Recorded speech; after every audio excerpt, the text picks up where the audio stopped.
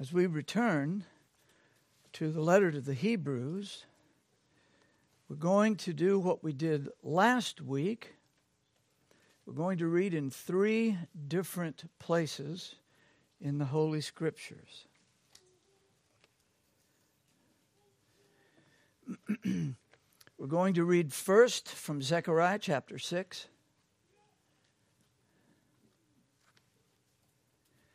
And that will be verses 12 and 13. And then we will be reading Psalm 110.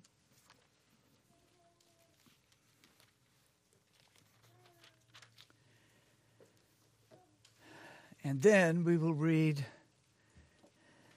the first 4 verses of the Epistle to the Hebrews.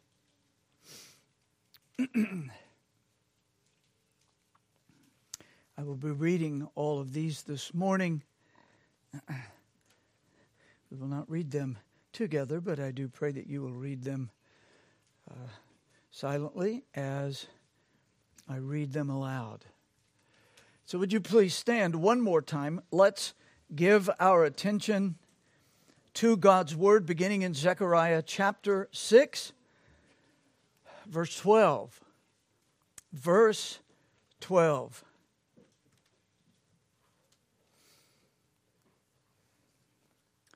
This is the word of God.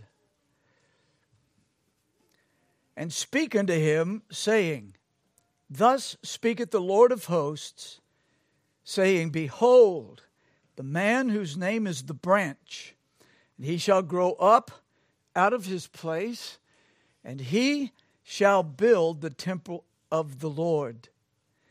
Even he shall build the temple of the Lord, and he shall bear the glory, and shall sit and rule upon his throne, and he shall be a priest upon his throne, and the counsel of peace shall be between them both. And now Psalm 110, verses 1 and 2, and then verse 4. The Lord said unto my Lord, now please note, the first Lord is all caps. The second Lord is not. It's lowercase. The Lord said unto my Lord, Sit thou at my right hand until I make thine enemies thy footstool. The Lord shall send the rod of thy strength out of Zion. Rule thou in the midst of thine enemies. And, verse 4, the Lord hath sworn and will not repent. Thou art a priest forever after the order of Melchizedek. And now, Hebrews chapter 1, verse 1. God, who at sundry times and in diverse manners spake in time past unto the fathers by the prophets, hath in these last days spoken unto us by his Son, whom he hath appointed heir of all things, by whom also he made the worlds, who being the brightness of his glory and the express image of his person, and upholding all things by the word of his power, when he had by himself purged our sins, sat down on the right hand of the majesty on high, being made so much better than the angels, as he hath by inheritance obtained a more excellent name than they. Amen. May God bless the reading of his word. Please remain standing unless you have a condition that makes it difficult for you to continue standing. And then please feel free to sit down. And let us unite our hearts as we come to God.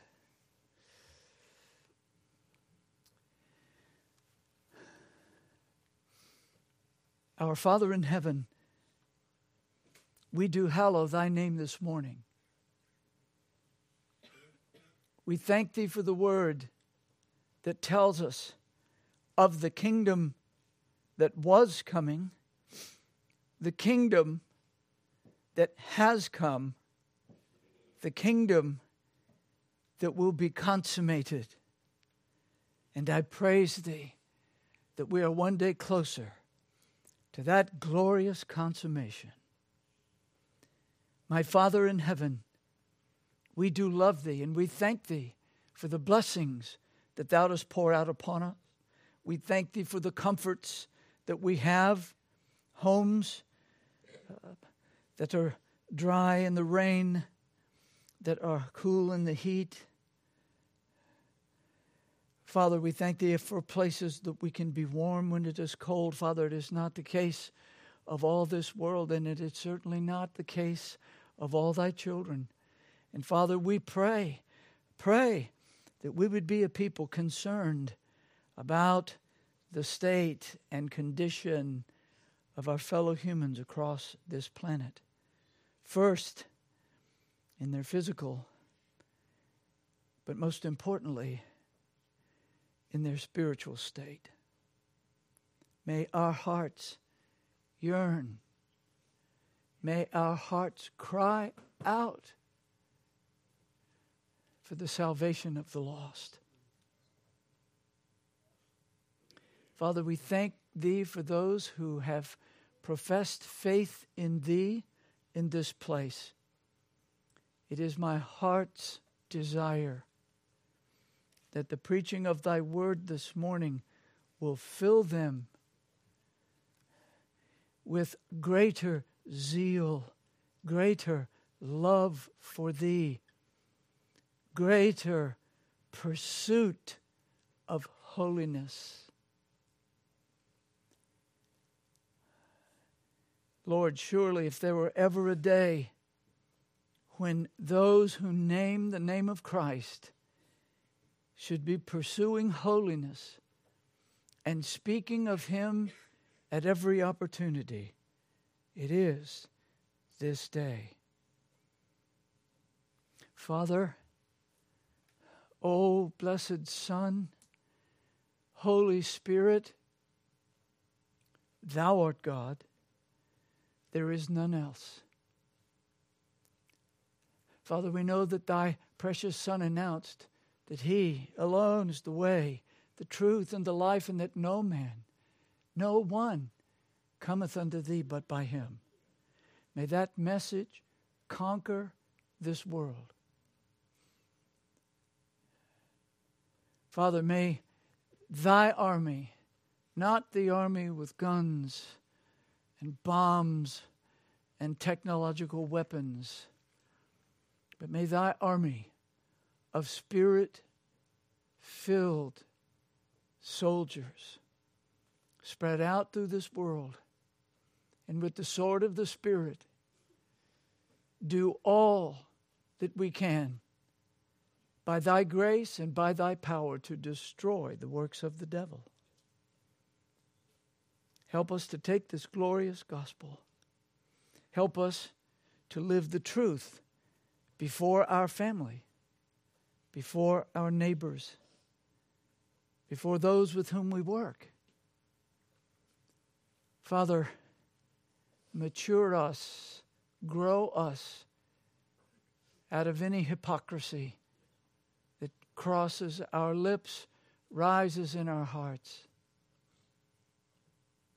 Father, now, only thou can speak from thy word to raise the dead. Wouldst thou raise the dead that are here? Those, O Lord, whose eyes are shut to their spiritual condition. Those, O Lord, who do not realize that the power of darkness holds them in bondage. Break those chains today.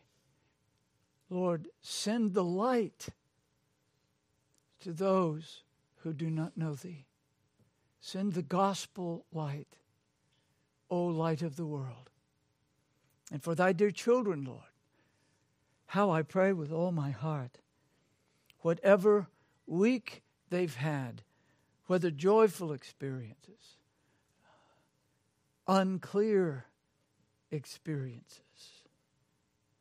sad, heartbreaking experiences, whatever they have lived, I pray that they find their comfort in Thee today, that their heart would lift up with joy and praise and adoration. I thank Thee for the joyful and hearty singing today. And I pray, O God, now that we have sung, now that we have prayed, now that we have heard Thy word read, I pray that the mighty power of Thy Spirit would move upon every soul in whatever condition and deal with us according to Thy grace. May our love for Thee and one another abound, overflow, pour out of our heart as connected to a ceaseless and eternal fountain of love. In Jesus' name, amen. Please be seated.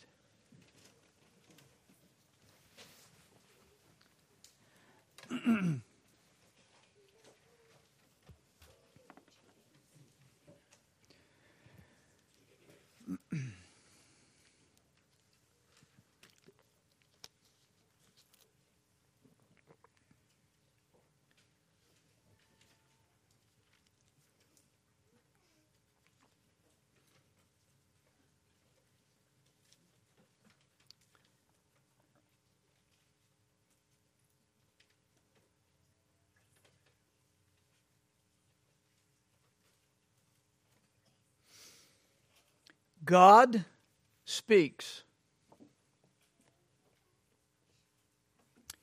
He is not silent, and His word is truth.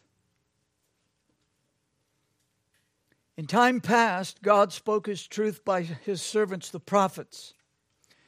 In these last days, God has spoken by His Son, Jesus Christ. And Jesus Christ is the truth, the way, the truth, and the life.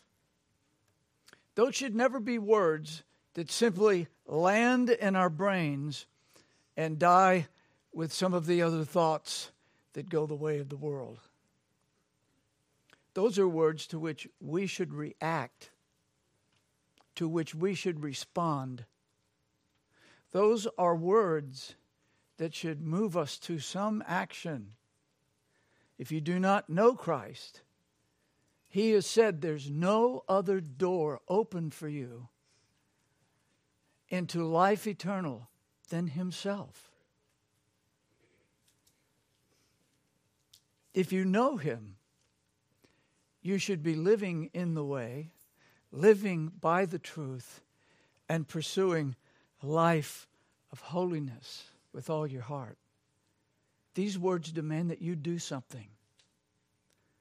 If they're just lying, moldering in your brain, they're not doing you any good. In time past, the prophets faithfully spoke God's words. In these last days, Jesus faithfully spoke God's words. And in time past, the prophets spoke of a coming priestly king. And in these last days, Jesus is that priestly king. Both the prophets and Jesus delivered God's revelation to their generation. But as the Holy Spirit makes clear in our text, God's revelation in Christ and by Christ is greater by far than the prophets. The title of our sermon is 7 Descriptions of Christ, King. King. Now this is part 2. May the God of our Lord Jesus Christ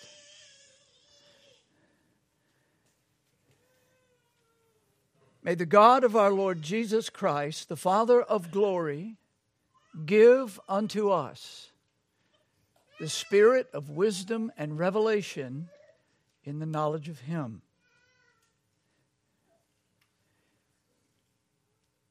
The eyes of our understanding being enlightened, that we may know what is the hope of His calling and what the riches of the glory of His inheritance in the saints.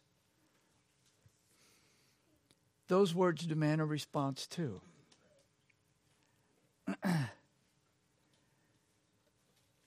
God who speaks, God who has spoken to us by the Lord Jesus Christ, God the Father of glory is the only one who can give us the spirit of wisdom and revelation.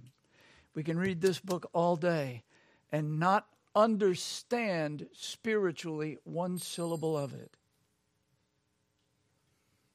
We need our Heavenly Father to help us understand, not simply read, but study and understand this book. This is God speaking in our day.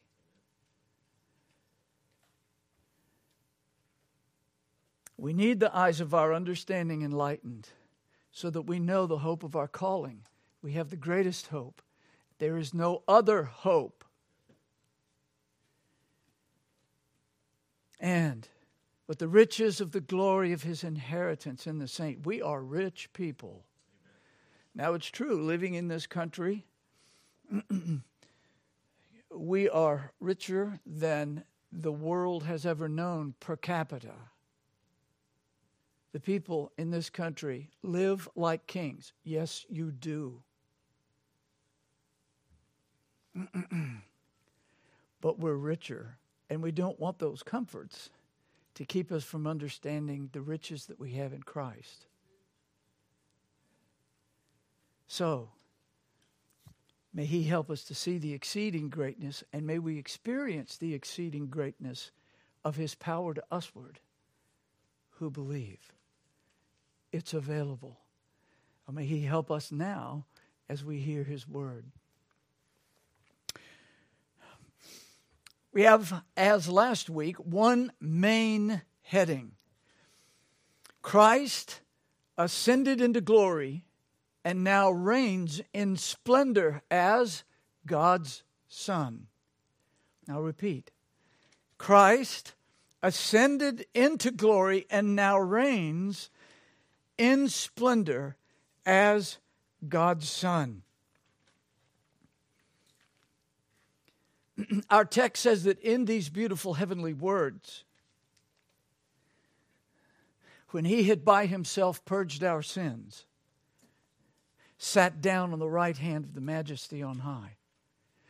Now, last time we considered this text under one major heading, which was the Son rose from the grave, resurrection, ascended into glory, ascension, sat down on the right hand of God. So the themes are very similar, but we want to expand on it just a little bit as we come near the end of our messages in the first few verses. Under that heading last week, we learned that God the Son, the second person of the Holy Trinity, united with humanity in the womb of a young Jewish virgin named Mary. In other words, the Son of God became the Son of Man. You will remember, or at least I'll remind you, and then you'll remember, there are two distinctions of existence in this world. There's creator and creation. Nothing else. And the Creator is alone the Creator. Everything else is creation. So as God, the Creator, He never becomes. He always is. And yet here we have the Son of God becoming. Only creation becomes. So how does the Son of God become the Son of Man? How can the Creator unite with creation? It's called the incarnation of Jesus Christ the Lord. He is the God-man. And He became the God-man. His godness never became. It always has been, it is now, it always will be. But when He united with humanity, someone and something that had never existed before existed. The God-man. By the way, that's the only Savior. That is the only Jesus who can save your soul. There are a lot of false Jesuses out there. But there's only one that saves. So, the Son of God, united with humanity, this is one of the reasons He loved the phrase Son of Man so much. He used it more than any other title that He applied to Himself.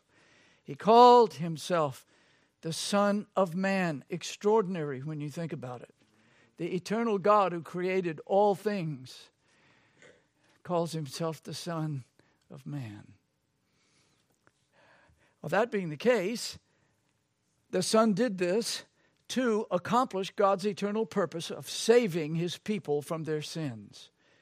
Christ Jesus came into the world to save sinners. Thou shalt call His name Jesus, because He shall save His people from their sins. Only the God-man could have accomplished that. No one else could have done it. And that's one of the reasons that those who are born of His Spirit love Him so. He saved them. He wasn't just a word in a building called a church. He is the living God who opened the heart of His people and brought them to Himself with amazing grace. Jesus became the sin-bearing substitute on Calvary's cross. After Christ paid the penalty for the sins of His people with His precious blood, God raised Him from the dead. Once again, we can hear certain things to the point, unfortunately, this is the way our flesh works sometimes, we get kind of like a big spiritual callus. And we can hear that God raised His Son from the dead and not bat an eyelid. But that was the message that changed the Roman Empire and the world at that time.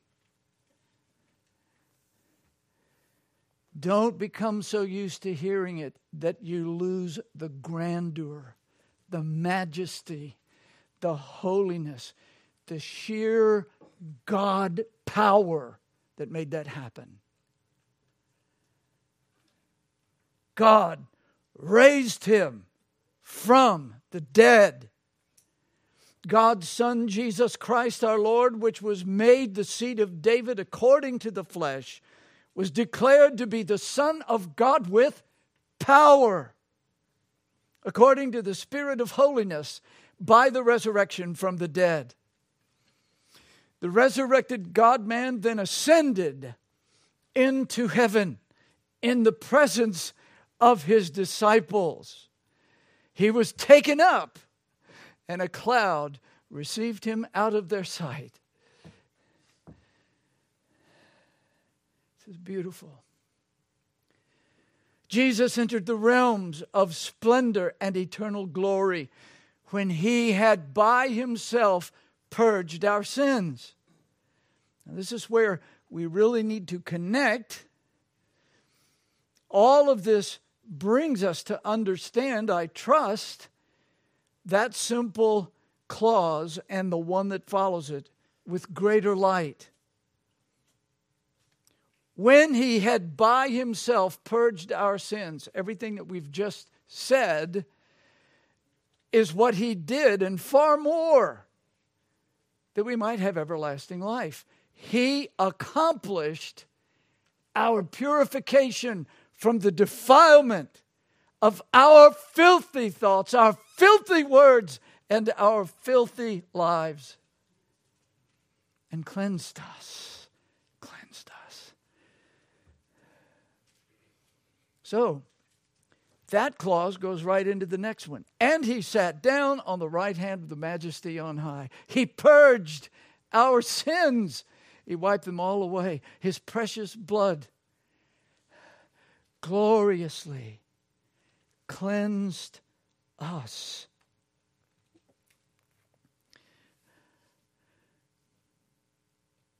Now,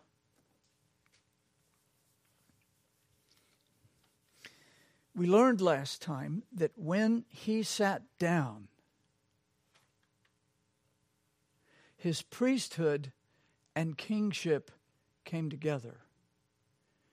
Now, we just sang that in our last two hymns and hinted at it and sang it a bit in the first two. We sing it.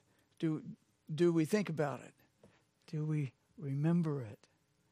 His priesthood and his kingship came together in an extraordinary way. And finally, we learned that when he sat down, he fulfilled the prophecy of Zechariah. Zechariah 6, which we read, he shall sit and rule upon his throne. He shall sit, Christ sat down, and rule upon his throne, and he shall be a priest upon his throne. Brethren, God promised in time past through the prophets that the Messiah would be a priest upon his kingly throne. And we live at the time in these last days where what Zechariah said is now the reality by which we preach.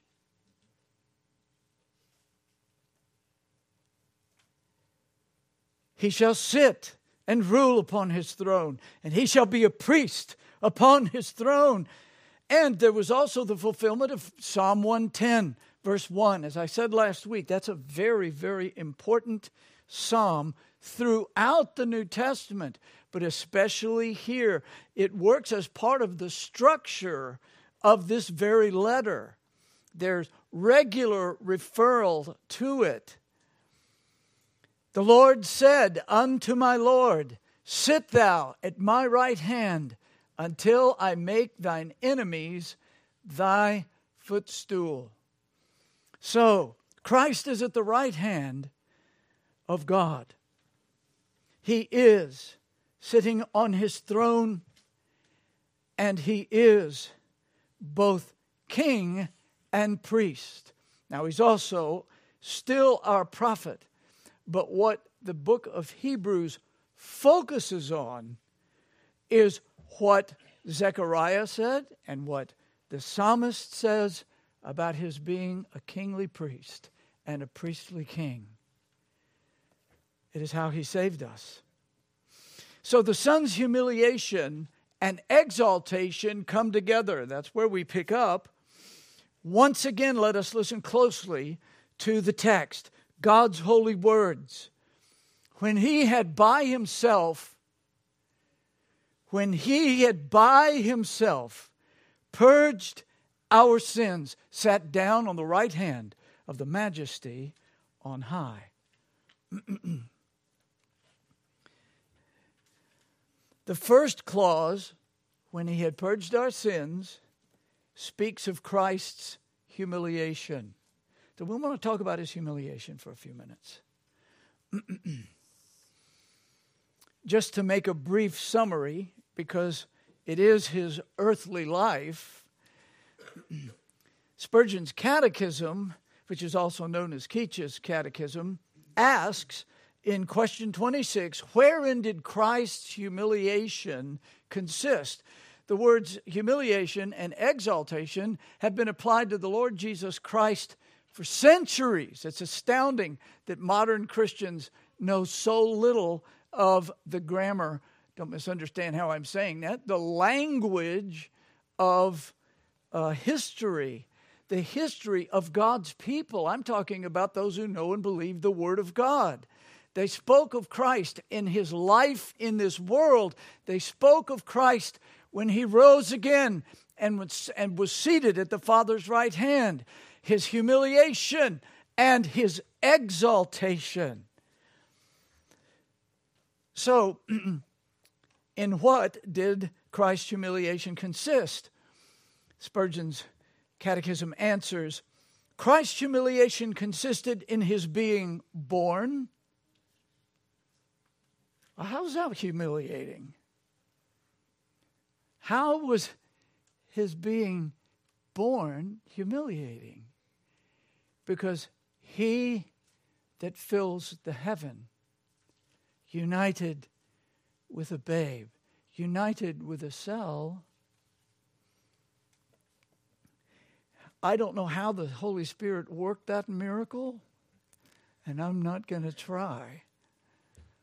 But he did. And it was just the very fact that he took on humanity was limiting. He had to be fed. He had to be changed. He grew up. It's astounding what he faced as becoming a man. Just his very birth was a humiliation, a lowering. So it consisted in his being born, and that in a low condition, that means to poor parents, made under the law. He gave the law and subjected himself to it. We don't often think like that, do we? Undergoing the miseries of this life. He walked everywhere he went. Except we do know that he rode a donkey into Jerusalem shortly before his crucifixion. But most of the time they walked. They walked everywhere on dusty roads, sweating. This is God united with humanity. Everything about his human life was humiliation at some level, even if it was a good thing. Who wants to swap the glories of heaven, the praise of heaven, for the spittle of men in this world? Undergoing the miseries of this life, the wrath of God, and the cursed death of the cross. In being buried, he that spoke and sustained life was laid in a tomb. His deity continued to sustain the universe, while his humanity lay cold in the grave. Say, I have trouble understanding that. Good. It's because our God is God, not just a big man. He's not just like the Greek and Roman gods who are just a little above us. No. He's God in a human. I don't want to say God in a human body. God joined with humanity. He wasn't a ghost in a machine. So the scriptures are clear. The eternal Son of God was indeed God the Son, and his life in this world was humiliation in light of the glory, the stunning, eternal beauty of who and what he is. We have seen that the Son's deity is revealed in Holy Scripture, which we considered in our messages concerning the Trinity, and Christology. Jesus was indeed despised and rejected of men. He that knew the sound of millions upon millions of angels and citizens of heaven praising and adoring and glorifying him, was despised and rejected. He was a man of sorrows and acquainted with grief. He was born and laid in a manger. And children, a manger is a trough for animal food. We virtually deify some of those things today. It was what they fed animals in. How's that for hygiene?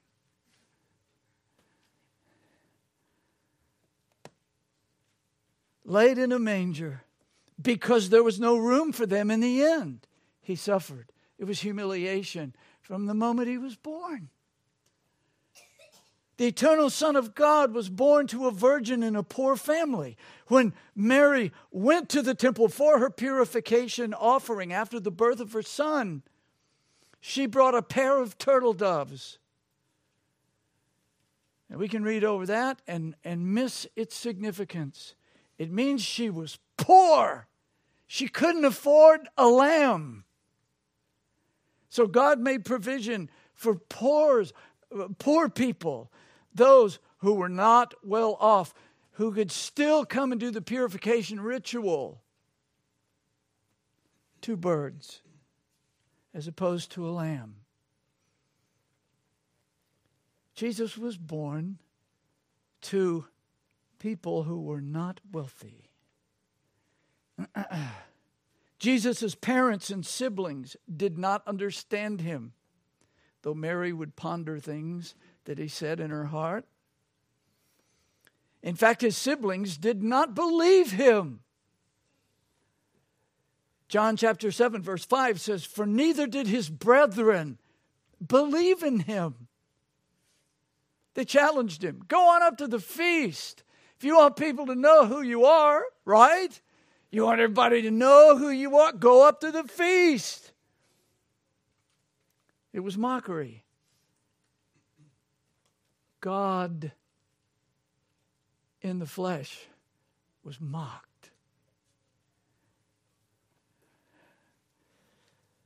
These are remarkable things, brethren. The majority of Jews did not believe on him. They loved his miracles, but they did not repent and believe on him. For example, Matthew chapter 11. This is just one of many examples. Verses 20 and 23. Then began he to upbraid the cities wherein most of his mighty works were done, because they repented not. Do you hear that? Where most of his miracles were done, they wouldn't repent of their sins. They loved them. They loved the miracles. They loved being fed. They loved to bring grandma and have her healed. Brother, sister, son, baby, touch my baby and heal him, please. They loved all that, but they would not repent.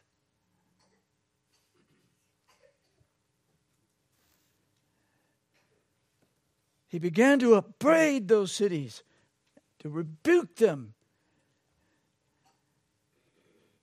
wherein those mighty works were done, because they repented not. Thou, Capernaum, he said, which art exalted unto heaven, shall be brought down to hell. For if the mighty works which had been done in thee had been done in Sodom, it would have remained until this day. I don't believe that was hyperbole. I believe exactly what Christ said there. They knew that Genesis made clear that God rained molten lava out of the sky, or something like it, on people. and completely burned up the land. And God said, and Jesus said, if I had done in their city what you have experienced, those cities would still be around. Do you get that? I want you to, because you need to look at your nation right now. Your nation is an abomination to God, an offense to the Almighty. And He has done remarkable things in this country, which have all been squandered.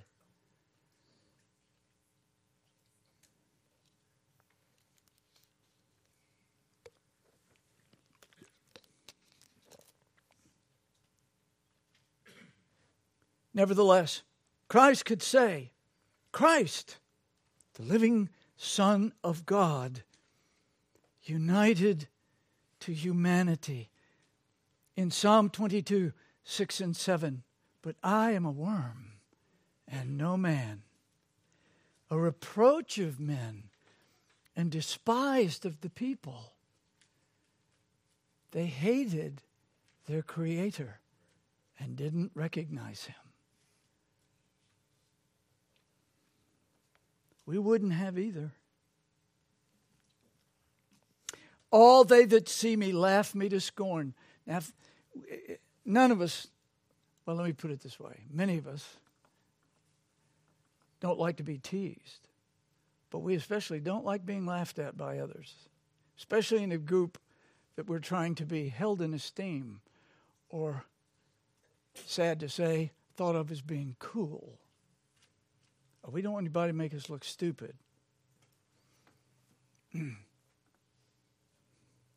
I didn't need anybody like that. I could do it myself. But what I'm saying to you is this.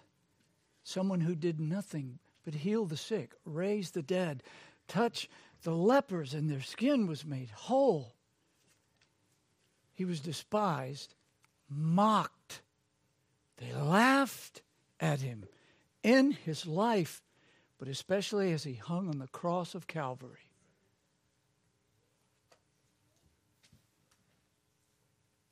In the Garden of Gethsemane, before His crucifixion, Jesus prayed, and being in an agony, He prayed more earnestly, and His sweat was, as it were, great drops of blood falling to the ground. Most of the religious leaders of His days disbelieved Him, hated Him, mocked Him, spit on Him, and beat Him. Then they turned Him over to the Roman government for crucifixion. The Romans mocked Him. The Romans beat Him. The Romans scourged Him and crucified Him. Jesus was crucified as a criminal and hung on the cross between two thieves who also mocked Him. He suffered. He suffered. Why? Because you and I sin. Because we do things that God says, I've made a place for people who think and talk and act like you. It's called hell. God became man to save us from that.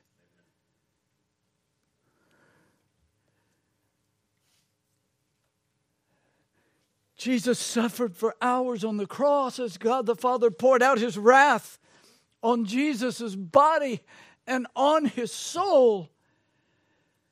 Then Luke 23 verse 46 tells us that Jesus cried with a loud voice.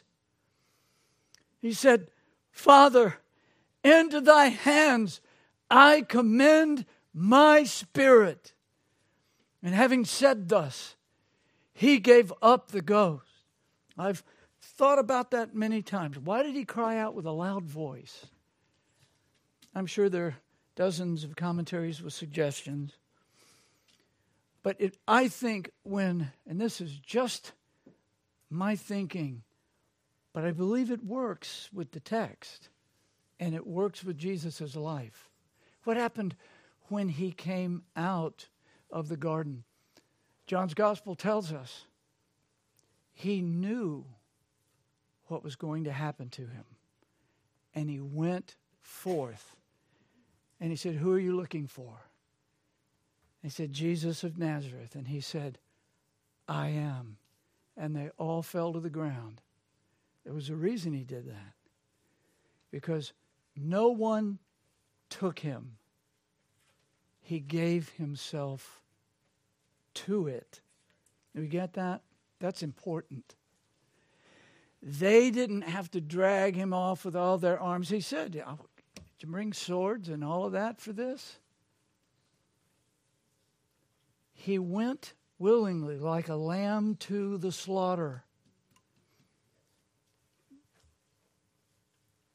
Now, I don't want to add to anything that God's Word said. I just ponder and think, why did Jesus cry out so loud? I think it was for the same reason when he came out of the garden.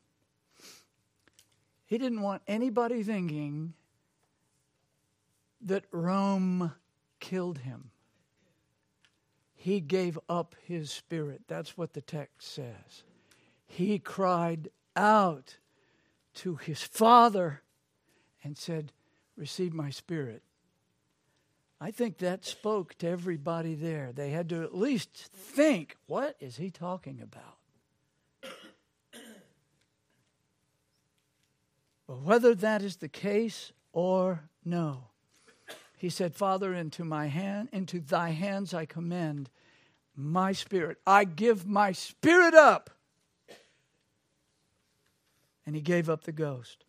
Jesus was buried in a borrowed tomb. Christ's days on earth are called his humiliation because the eternal Son of God united with humanity for the purpose of suffering and dying. From his earliest days until he gave up that spirit, everything in his life was to save his people.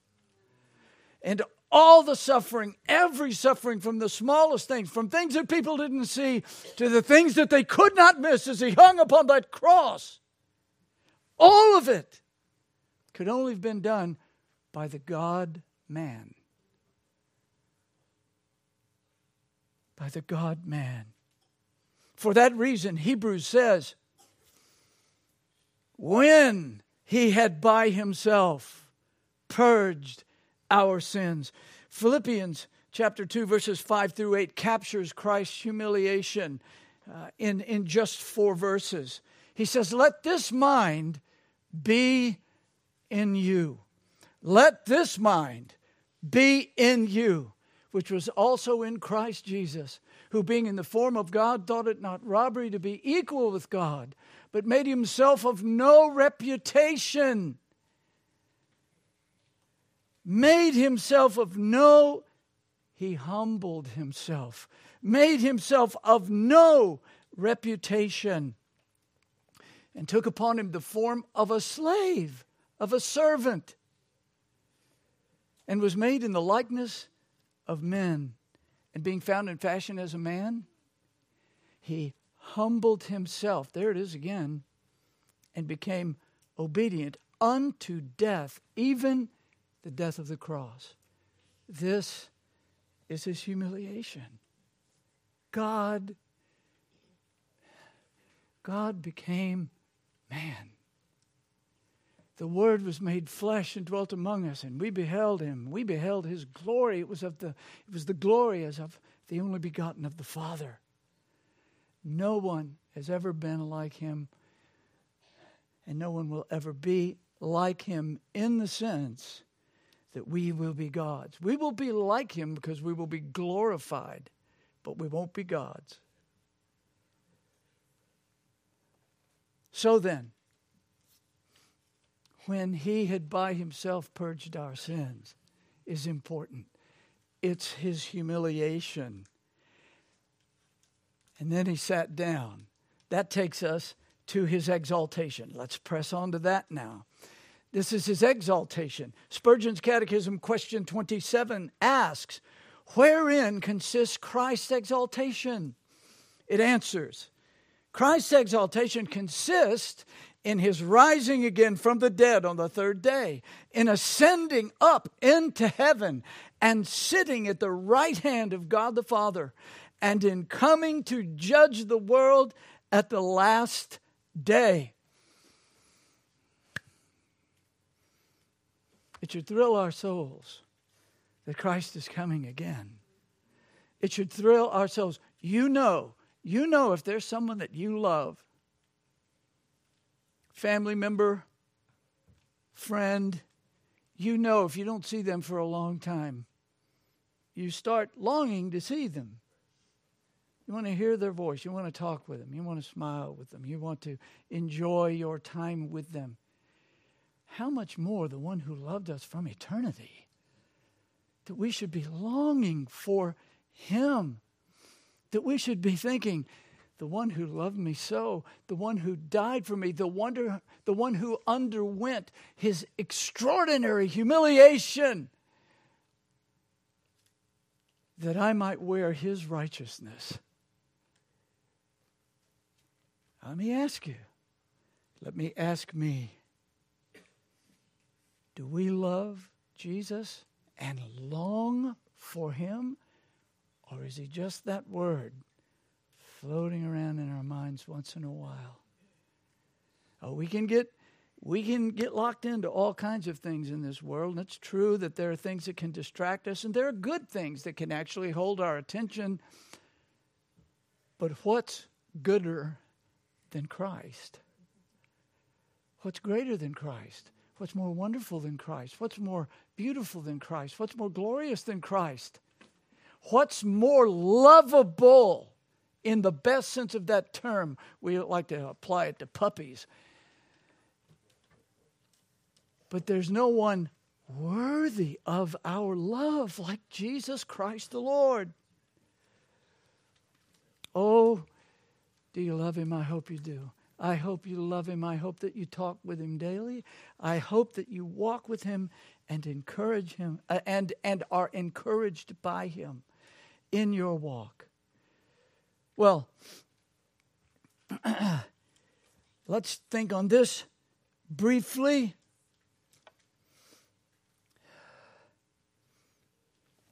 The resurrection of our Lord was the greatest miracle in the history of the world, especially because of who and what he was.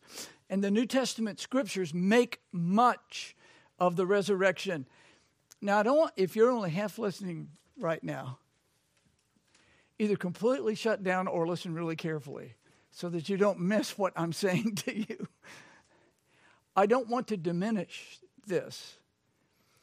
But the fact is, rightfully so, we are very crucifixion oriented. And we love that Christ died for us and bore our sins on the cross. I'm not diminishing that one bit. What I'm trying to do is, by God's grace, is to push up the almost forgotten resurrection and say, your salvation's not just in the cross. He rose from the dead, God receiving his sacrifice. When you read the book of Acts, you will see the resurrection preached over and over and over, even sometimes when the cross is not mentioned. Oh, we could go through a number of verses for that, but let me just try to set this before you in a balanced way, if I can. Christ's humiliation coupled with his exaltation. For I delivered unto you, says Paul, first of all, that which I also received, how that Christ died for our sins according to the Scriptures. What's that? That's his humiliation. And that he was buried, humiliation. And that he rose again the third day, exaltation. We should be thrilled about this. Every single Lord's Day, Why is it called the Lord's Day? It was the day he rose from the dead. We love the cross. May we ever praise and thank and magnify God for the cross. But may we ramp up our love and our esteem and our glorying in a resurrected Savior. He's alive. In death, he saved us. He rose again. A friend of mine, I've said this before, but it's worth repeating. A friend of mine was moving to another state, looking for a church. He said, would you please go to the internet and look at their website and read their confession of faith and tell me what you think? I said, okay. So I took a little time and went and I read, and it was heavy evangelical, we would call it today. Right? It was a pretty modern evangelical church, but it's like we believe the scriptures are the inspired, infallible Word of God, and then we're going through it, and it was like, okay. And it got to where it spoke of Christ. Our sins are pardoned because Jesus Christ died upon the cross. And then it went to his coming again. Not one word about the resurrection. I was astounded. It was like, is that a mistake? What happened? But to a certain degree, a lot of preaching is like that. It's just about the cross. But it doesn't hold forth the glory and the majesty and the joy that Jesus didn't stay on the cross. He didn't stay in the tomb. He rose in triumph over death. Praise the Lord. And because he lives, we will live also, the scriptures say. I am the resurrection. I am the resurrection, said Christ. Brethren, let's never forget the resurrection. Every Lord's Day is Resurrection Day. It is the first day of the week. It is glorious, and we should rejoice in it. So, the glory of Christ's resurrection is seen in the emphasis that the apostles' preaching focuses on. It appears in the major sermons throughout the book of Acts. Read it. Sit down one day, and if you can read through all 28 chapters, read right straight on through and look for the resurrection, and you'll be amazed at how often it appears. Just a few examples. Acts chapter 2, verses 22 through 24. Jesus of Nazareth, a man approved of God among you by miracles and wonders and signs, which God did by him in the midst of you, as ye yourselves also know. Him being delivered by the determinate counsel and foreknowledge of God. In other words, this was the purpose. We've been talking about God's purpose. Here it is. It's announced. Being delivered by the determinate counsel and foreknowledge of God, ye have taken, and by wicked hands have crucified and slain, whom God hath raised up, having loosed the pains of death. There it is. God raised him up. Well, you tell people that back in those days, man, they would just think you were crazy, wouldn't they? Wait, you're telling me that the only way I can be right with your God is that I have to believe on a man who was crucified as a criminal and now he's alive again? Really? Really, you want me to believe that? You're telling me that this immortal soul that you tell me that I have, it hangs on that story? That's exactly right. And it needs to be preached. And it needs to be preached loudly in this day.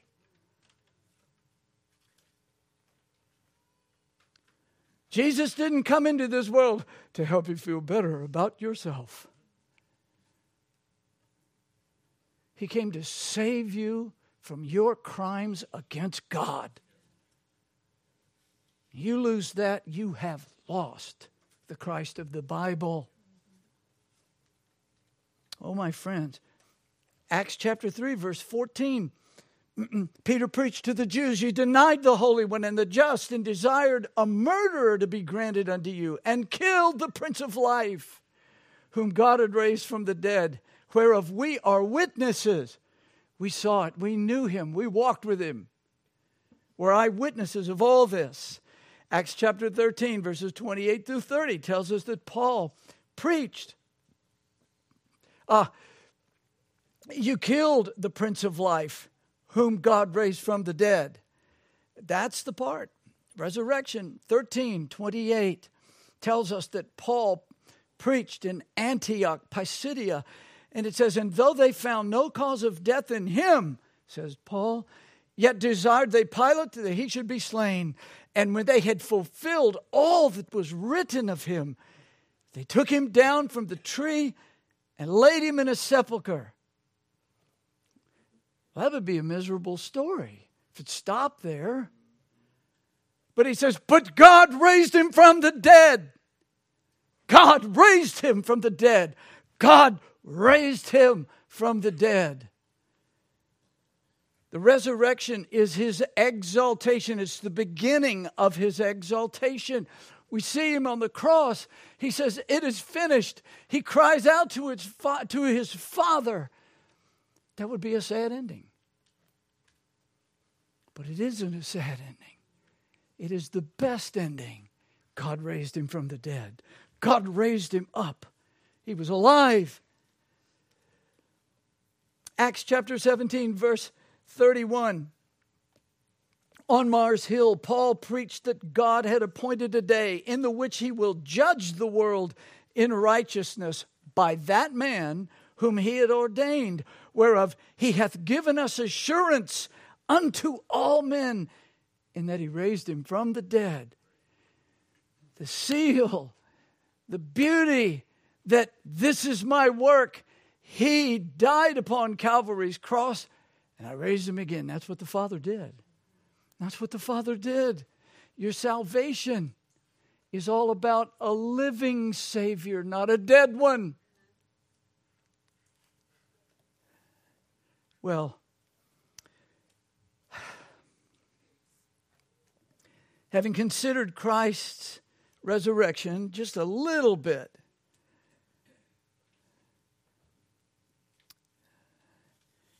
we have considered his ascension. We talked about it last week, so I won't go any further with that, but that too. Remember his exaltation. His exaltation, he goes down into the tomb, and then he comes up, and then he rises up to glory. Resurrection, ascension. I don't know what it was like when he got into heaven. It'd be wonderful to know what was it like. Did millions of angels all at once shout with all the volume that they had? What happened? It wasn't like he walked in the back door, right? He came into glory, received up, it says in the scriptures, received up into glory. He had conquered. He conquered death, and then he sat down. That sitting down was the finish of that mission. It was the finishing of that mission. Now, I want to talk just very briefly and then move on about Christ's enthronement.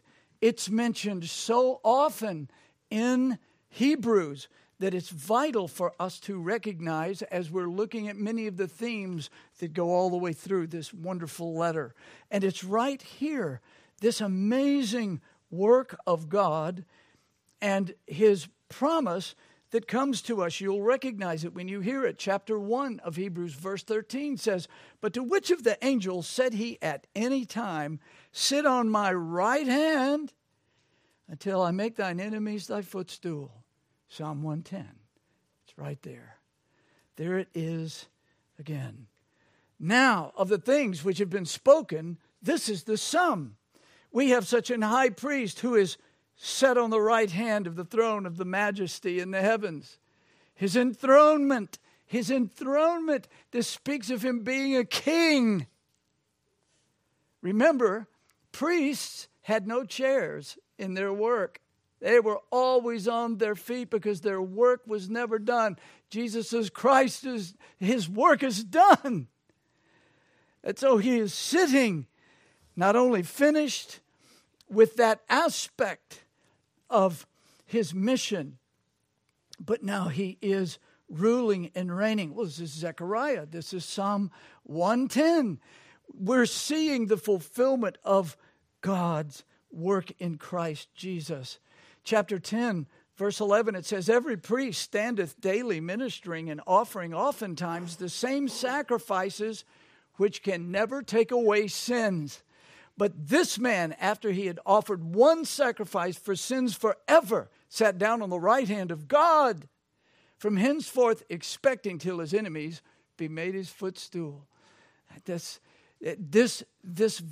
incredible psalm is, like I said last week, it's either 22 or 27 times, depending on who you read, either directly quoted or it was alluded to. And here it is in Hebrews. It isn't that the writer just needs something to say. He's telling you over and over that Jesus reigns, and that he's reigning in the midst of his enemies, and that he's going to destroy and bring everything together when he returns.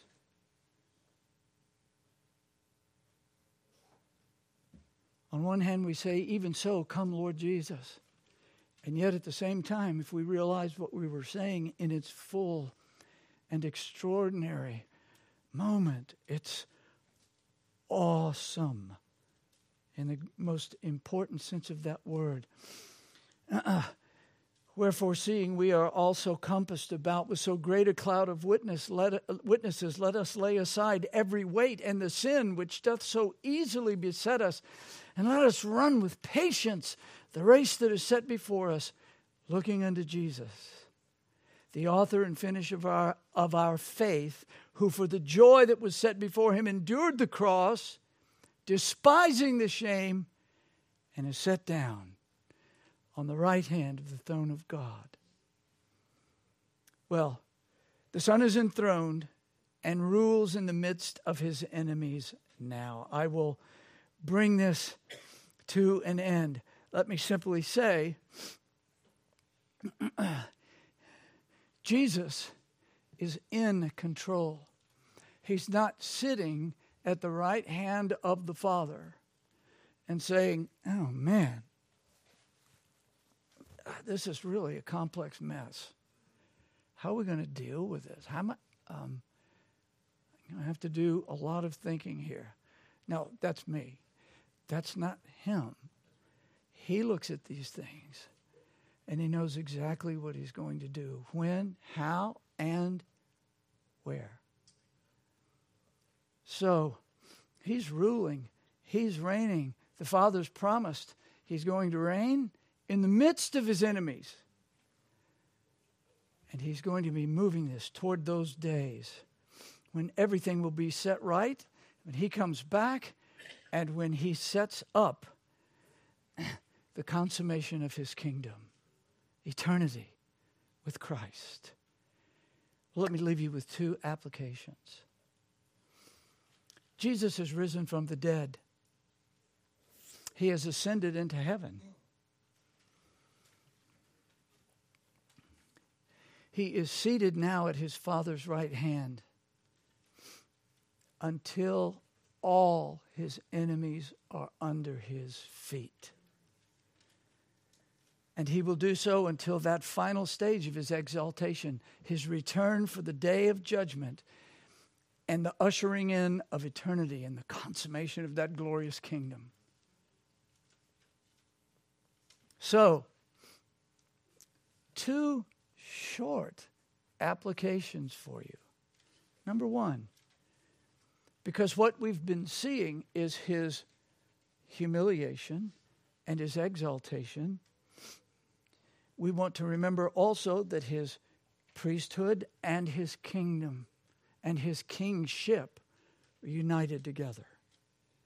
First, our interceding priest can never die, and his perfect sacrifice saves forever.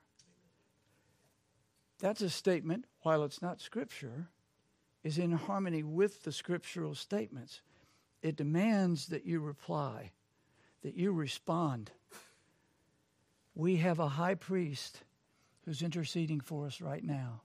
whatever your condition is, whether you are on the height of the mountains with joy or whether you are down in the slough of despond, whether you are down because you can't seem to overcome what's happening in your life or some sin you are wrestling with, you have a high priest who doesn't take a vacation. You have a high priest who never takes a break, and he's interceding. This is exactly what that famous passage in Hebrews 7 says. It says, and they truly, meaning the Levitical priests, were many priests because they were not suffered to continue by reason of death. One priest had come, he'd spend his course doing all of his Levitical work, and then shortly after he went through his whole course in the years that he labored, there weren't that many years left, they'd die. They had to constantly be replaced. That will never happen to us. Our priest cannot die. He's conquered death. They were truly many priests because they were not suffered to continue by reason of death, but this man, because he continueth ever, he is God, the God-man. Because he continueth ever, hath an unchangeable priesthood. Do you notice? It says, but this man continueth ever. An unchangeable priesthood, wherefore he is able also to save them to the uttermost that come unto God by him. To the uttermost. With my sins, with your sins, you need someone who gets all the way down to every single one of them. And the blood of Christ does. If he missed one, we would be forever lost. Oh, my friends. He is able to save to the uttermost them that come unto God by him, seeing he ever liveth to make intercession for them. His eye is never off you, brother. His eye is never off you, sister. If you know him in the great love with which he came into this world, he now sits in glory, having received all authority, and you are in his sights. He will guide your steps. Look to him. Cry out to him. Know that when you fail, he didn't, and he lives forever. Our King, and next and last is our holy and almighty King, is altogether unique in the universe. Our King. There have been many kings throughout the history of this world, but our great and glorious King is radically and eternally different from the kings of this world. I repeat, your hope is not politicians. Now, it's true. Depending on who's governing, we may have more or less liberty. All that's true. We have a responsibility to hire responsible people, to vote in responsible people, but that's not your ultimate hope. The kings of the world rarely govern in righteousness. Our King reigns. He rules in righteousness always. Always. Always makes the right decision, regardless of what you think about what's going on in your life right now. Our kings, the kings of this world, want to tax us and become rich from us. Our King has made us heirs with him of the universe. Do you believe that? It says we are joint heirs with Christ. Everything that's his is ours. Do you believe that? That's what our King has brought us into. That's why we will rule with him for eternity. The kings of the earth want us to die for them and their wars and their safety. Our King died for us so that we can triumph over our enemies. And the kings of the earth want us to shed our blood so that they can live. Our King shed his blood so that we can live forever. He accomplished our purification, and he sat down at the right hand of the Father. He rules as a priest. He is our King and High Priest. Let us look to him by faith and live. Amen. Oh, Father, thank you for your grace. Thank you for your mercy. Thank you for your Son. Thank you for the love that was poured out upon us. Help us to walk in it with joy and thanksgiving. And now, O God, I pray with all my heart that thou wouldst bless thy people, that they would have sweet and lovely thoughts of thee throughout the day. And may we encourage one another in the faith. In Jesus' name, amen. If you would please stand with me.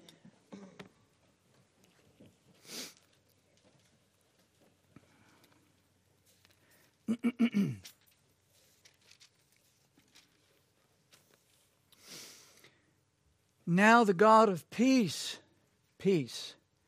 Now the God of peace that brought again from the dead our Lord Jesus, that great shepherd of the sheep, through the blood of the everlasting covenant, make you perfect in every good work to do his will, working in you.